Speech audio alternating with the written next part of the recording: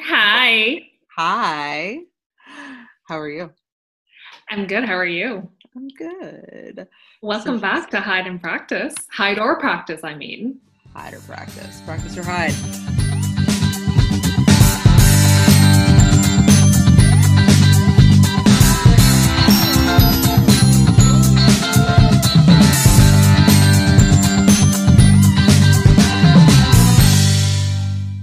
This is episode 3, etiquette. Indeed.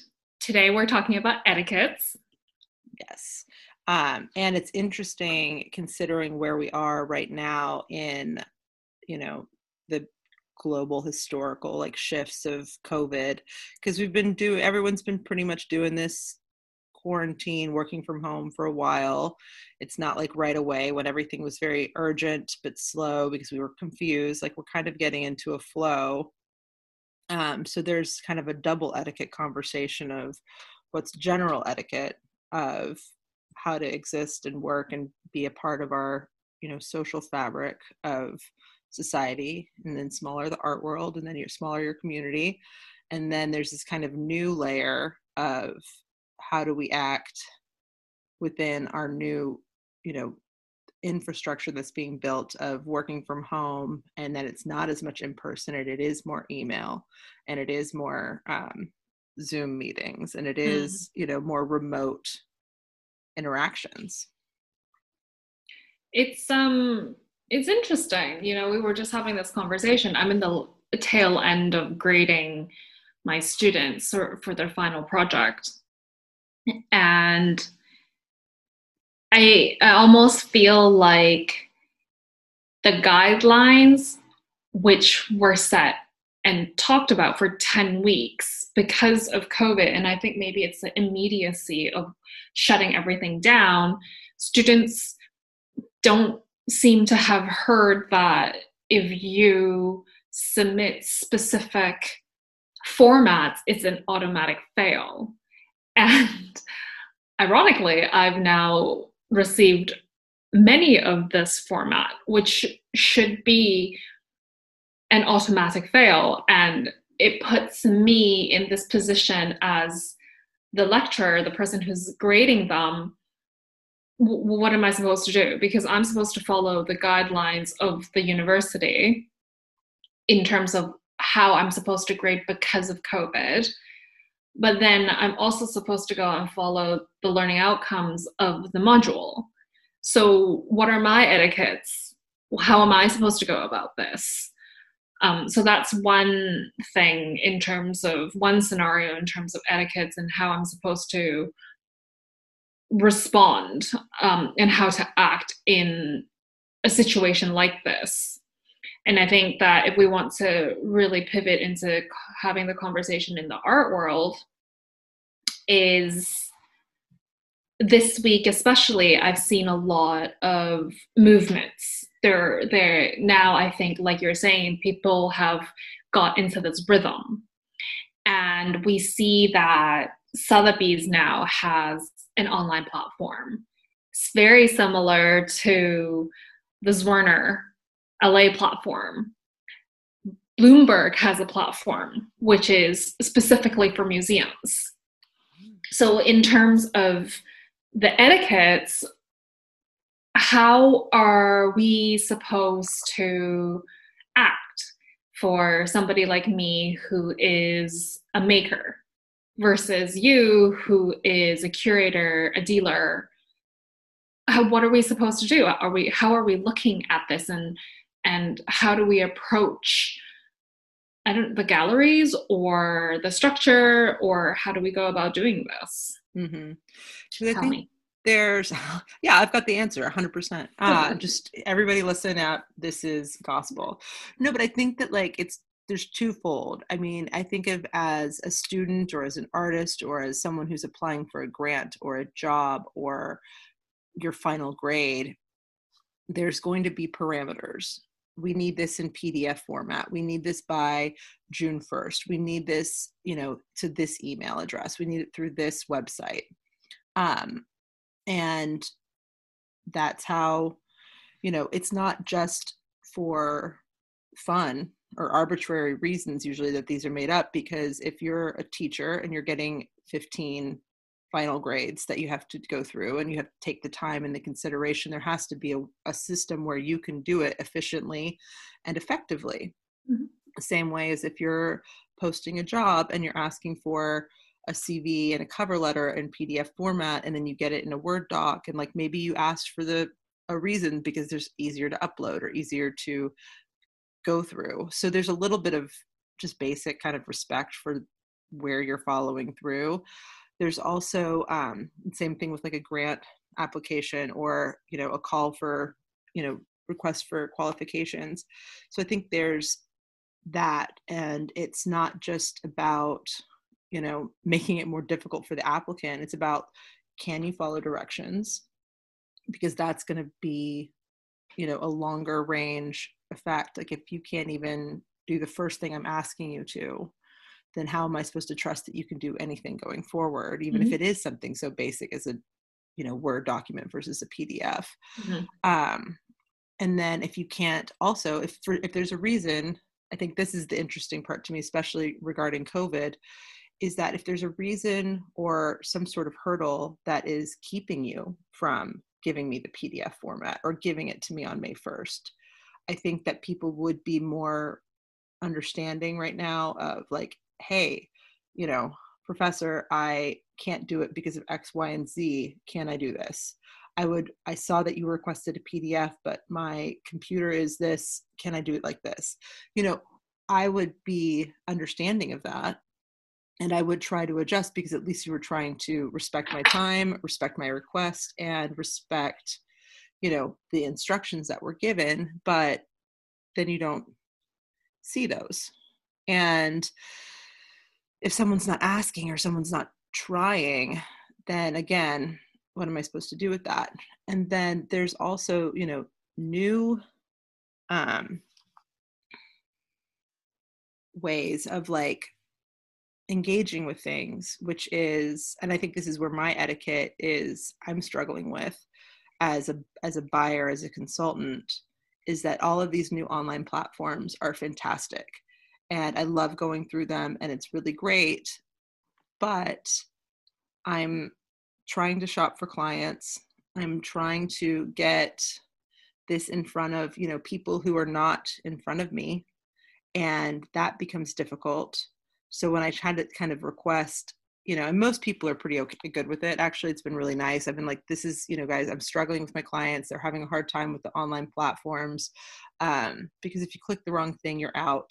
There's also the great thing where you have to log in and remember a password and be part of the thing. And like, maybe I'm approved to be on the platform, but my client's not, because of course he's not, because he doesn't have to do that. That's why I'm here. But so it's interesting as we like try to adjust. And I think that, again, this is also an etiquette, is be polite, be straightforward, request the information that you need, explain why. And overall, people are pretty understanding, because I think that if someone were to come to, the professor and say, this is why I can't do it like this, what are my other options? That's 100 times better to me, I would think, than just submitting the wrong thing and then now I have to fail you. Well, I think it comes down to communication. Well, partly I think it's communication, but I think what's really interesting is the tolerance is a lot greater currently. Mm-hmm. And I wonder whether when we are no longer, no, it's not that we're no longer. I think when some of the rules are relaxed in terms of how we can interact with other human beings, whether it's face-to-face or still digitally, whether those rules are actually going to be stricter. And also, I think, it's quite different when you're a student and you're learning, and I'm bound by the university in terms of what they are expecting of me as an employee. Mm-hmm. Versus, say, me as an artist. So what you were saying before is, if I put on my hat as a student, I almost feel like, oh, it's fine. The teacher will figure it out. Right. I submitted on time, and that's me as a student. I'm just going to be like, whatever, I've done it. So now I'm shifting the responsibility onto someone else. Versus if I was applying for a grant, or if I was applying for a residency, I would take the guidelines very seriously. Me personally, I would take it very seriously. And it's almost as if it's because the consequences are more real. So therefore, I treat it more formally, which is counterintuitive, because when you Right. go to, right, isn't it? Yeah, because if you're talking about a final grade, I would think that was really It's important. 50% of the grade. Like, That's a just lot. FYI. I That's a know. lot. I know. Oh. But I guess But you're right. I think it is. It's like you think that you turned it in on time. And like you answered the question or but in whatever the like for the assignment real is, but you're world, not that's doing it. like, But that's good not on you. You've just done the bare exactly. minimum. And isn't that so interesting in terms of the etiquette, or I suppose what you can get away with as a student, or as someone who's not a student anymore. And when you're working, that line is very clear. You don't get that grace period. You don't get the buffer. You're labeled as something else. You're labeled as, oh, you're green, or you're fresh, or whatever it Mm-hmm. is, the adjective that people use in their respective industry. But as a student, you almost get this pass for saying, oh, that's fine, they're learning, or they don't know any better, and so it's okay. And I think students understand that. So again, the stance is, well, I've done it, I've already submitted on time, what more do you want from me? And it's like, well, like, these things are in place is because it's in line with the structures of what is expected of you when you leave the university, because it is very black and white.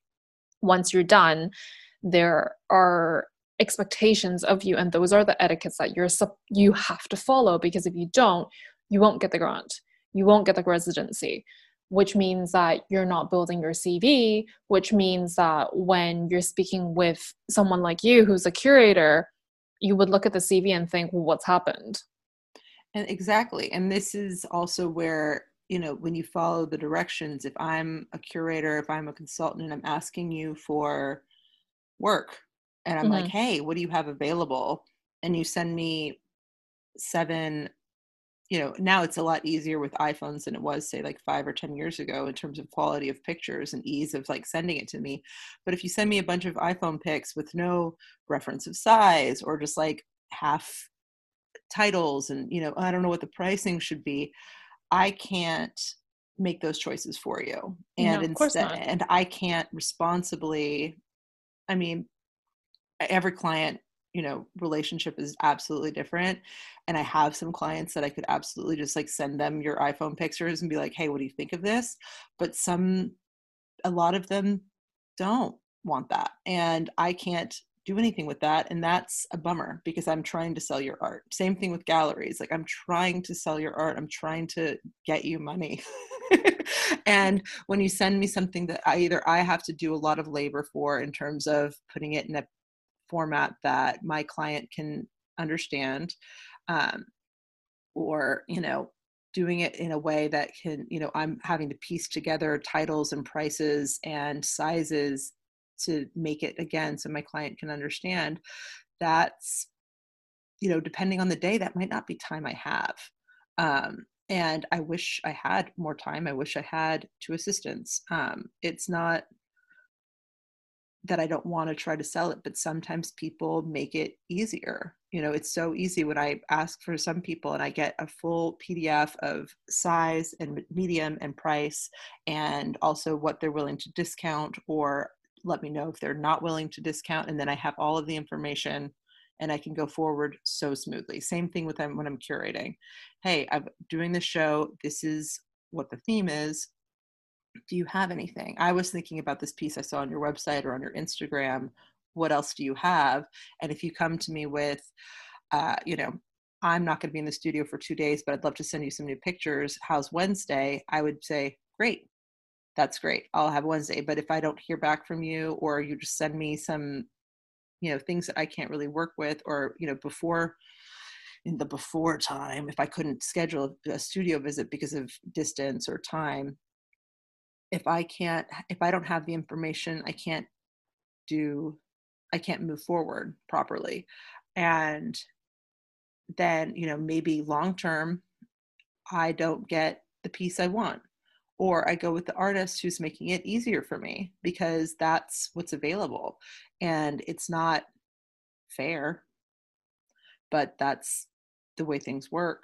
I And don't know. it's, I find, as a sociologist, I find that the word fair is incredibly subjective. it is. However, I think reasonable, because what you were saying about etiquette is that there's a list of what it is that you're looking for. Mm-hmm. So images, probably some sort of an artist statement, what you're willing to discount, your prices, the medium, you know, like the standard list of you know what it's made of, that which is actually already all listed within the statement anyway. And you're looking for that. And I think that maybe not everyone actually knows that, because it's a courtesy, isn't it? Mm-hmm. At the end of the day, what it is that we're saying here is the etiquette is you're trying to go and do someone not a service, but a courtesy, so actually things can just move along more effectively. Yes. And I have to choose my words wisely here because there are a lot of connotations, and I understand that. So whether I have my hat on as a lecturer or a maker or a sociologist, is that I understand this from different perspectives. And I think that it is within reason of these expectations or the etiquette, because you are actually respecting who you're dealing with. So it's communication. It's putting all the things that you've listed onto your phone so it's easily accessible. Exactly. And then you get to build a better relationship or establish a good rapport, at least, with someone else. No, that's so true, because that's, especially when you said fair is subjective, because then the person who did all of the work and had all of the information and got it to someone efficiently, to them it might not feel fair that someone who didn't do the work got to the same place. So you're absolutely right about that. And I think that it is about understanding and respecting and setting up that efficient communication, because if we are also, again, dealing with the limitations of computers, if you send me 5 images on my email with no context, you don't know if I'm checking on my phone and like, is it going to blow out? I don't have titles on these pieces, so I don't even know which ones are coming in. We've all had the situation where we've sent something and it hasn't come in order. So you don't even know if, when I say the third image, is the third image for me the same as the third image for you? And having an efficient way to get rid of as many of those little potential hurdles for you is really great, because then they just exacerbate down the way. Because if we keep talking about the third image and we're talking about wildly different pieces, I could be talking about, like, say you sent me 5 pieces in a, you know, text messages or in Instagram or whatever, and I'm talking about the third piece and it's like a tiny, you know, like a really beautiful little sculpture that you made, and on your end the third picture that you sent me is a giant installation, you know, that's a bummer. Or vice versa, you know, if I'm talking about something bigger or something smaller, and we're just all of a sudden down the end when we're talking about a price, it could be, you know, you could lose a sale, or you could lose an installation, or you could lose a show because you're not even talking about the right thing. And then eventually, because again, back to what you said, we are all human, frustration will build to a point where you don't even want to deal with it anymore. No, I'm nodding so hard that I could probably break my neck. It's just like, oh, I can't, like, this is a great piece. You're a great artist and I like you as a human being, but you're making this so difficult for me that my investment of my time and my energy, it's just the return on that becomes so low that it's like, how are we supposed to go forward?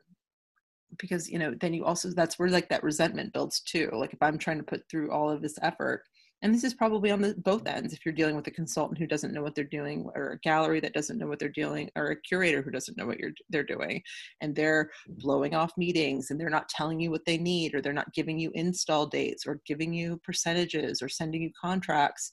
As an artist, you'd be incredibly frustrated because you'd feel disrespected.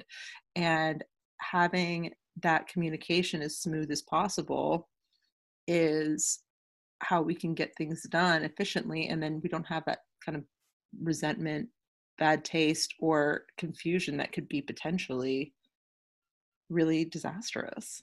Yeah, I think that what you're saying is, and it really kind of goes back to what we were saying in the first episode, which is you're establishing trust, you're building trust. And in order to go and do that, transparency is part of it, definitely, but it's also clear communication. And really, at the end of the day, you've listed out this checklist of what it is that you're looking for in order for you to go and submit someone's work to a gallerist or to a collector. The formatting of that is actually whoever the artist is, whoever is submitting something to you, is they need to actually do themselves a favor and be clear. Because exactly. I think, I get told this all the time, signpost things. And I remember the first time I was said this, I was like, what is signposting? What does that mean? And as soon as I had to go and grade, I understood why that was said to me. Because the little things, and they literally are the signposts, it's tell me this is the theory. Tell me this is where it fits with that. Because it might seem really redundant, but when someone is going through 90 papers, you are very appreciative when that does exist and you're not searching for it. 90 essays that are 1,500 words each is a lot of essays to go through. A lot. No, and if you're getting in all of these previews from an art fair, I get 100 previews in a week. Mm-hmm.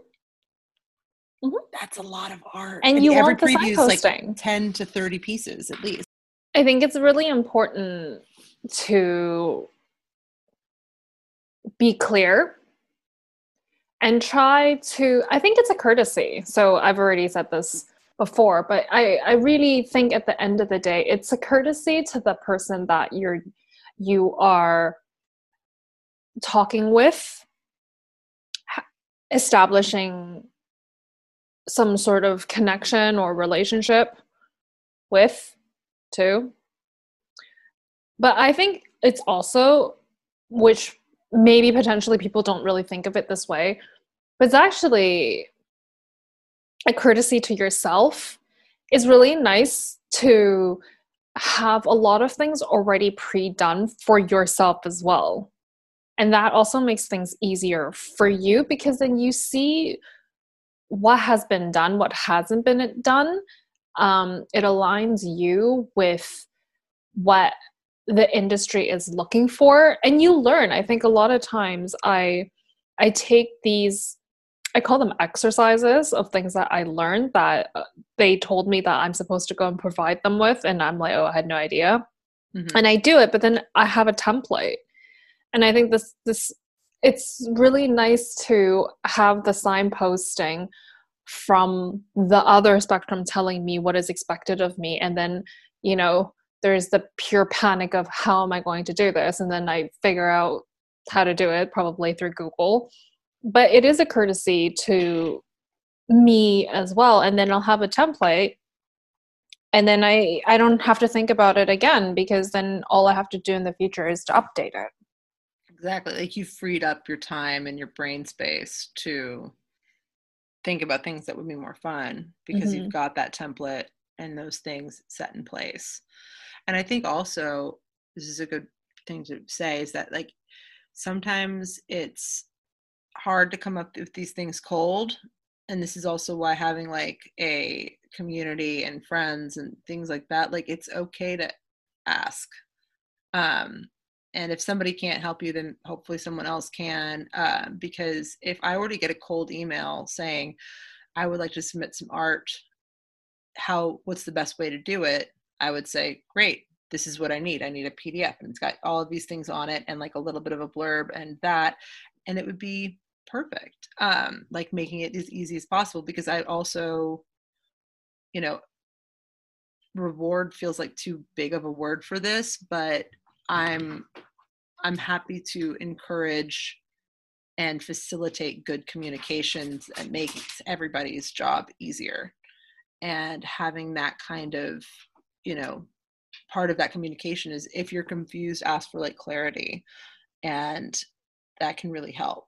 I think that it's hard to ask for help, but usually things like that, it's better to ask for help and get it right than to send it off without having asked for help. And maybe the reason that you didn't get the thing or get a response is because you did it wrong. Maybe. I mean, I do agree 100%. It is not easy to ask for help. It's quite tricky also to position yourself, and the language and all that. But I think it's also that it's perfectly okay to start a relationship with somebody, to a friendship, and ask the questions. It doesn't have to be, I'm asking because I don't know and that's it. It's not a quid pro quo kind of scenario. I think, if we shifted the conversation or shifted the way we looked at it, is to say, I wanted to reach out, I want to learn something, but then maybe we can also be friends at the end of it. Maybe it doesn't have to be that difficult to ask. Yeah. I definitely see that a lot, and that's how sort of I reached out to you. I was very interested in learning about how you put pop-up shows together. And when you told me basically it takes no money, and I was just like, what? I've never thought of it that way, and you can establish new friendships. And I think that's one of the great things, and that's what makes the arts really special, is that we can bond over something as simple as that. It's because I asked a very simple question. I was interested in what it is that you're doing. Yeah, exactly. And that's, and asking for those things it's actually really funny, because we'll have Tim Schneider from the ArtNet. He's part of the reason I was able to get the pop-ups, because I asked him if he knew anybody who had a space, and he did. And now that person's one of my really close friends, and it worked out well for him because he's an artist with this great studio space, and he was also trying to figure out how he could show his work more. And it, that wasn't on purpose, but it worked out really well. And it's nice to have, like, you already have something in common. Like, I do pop-ups, you want to do a pop-up. I needed a space, Brant had a space. I want to know more about like the practice of people doing, coming out of school and like those transitions. I can talk to you, and you've got those kinds of answers. And it's great because that's already something in common, and you just don't even realize it, because it does feel we are kind of in that capitalist or teacher student kind of relationships where it is like give and take, quid pro quo. I think what changes when you get into the professional world is that it becomes networking. That's what Absolutely. it is. And that's that shift, and it's a good shift, and it's hard to do, but once you do it and once you get used to it, it becomes much more natural. But having all of those little things set up in before, so you can make those communications smooth, is what makes those networks thrive and get stronger. Absolutely. So etiquette is really just be nice, show up. Remember the other person is actually another person. Even if you're doing it digitally, I think don't forget that it is actually a human being. And that's really it. And I think that's a really good place to go and say, next week, we're going to be talking about networking. So how do we apply what we've just talked about in terms of etiquettes and apply that into networking? And actually, this feeds also back into structure. So there's probably some sort of a structure within the way someone networks. Mm-hmm. So we can also talk about that as well. Yes. Fantastic.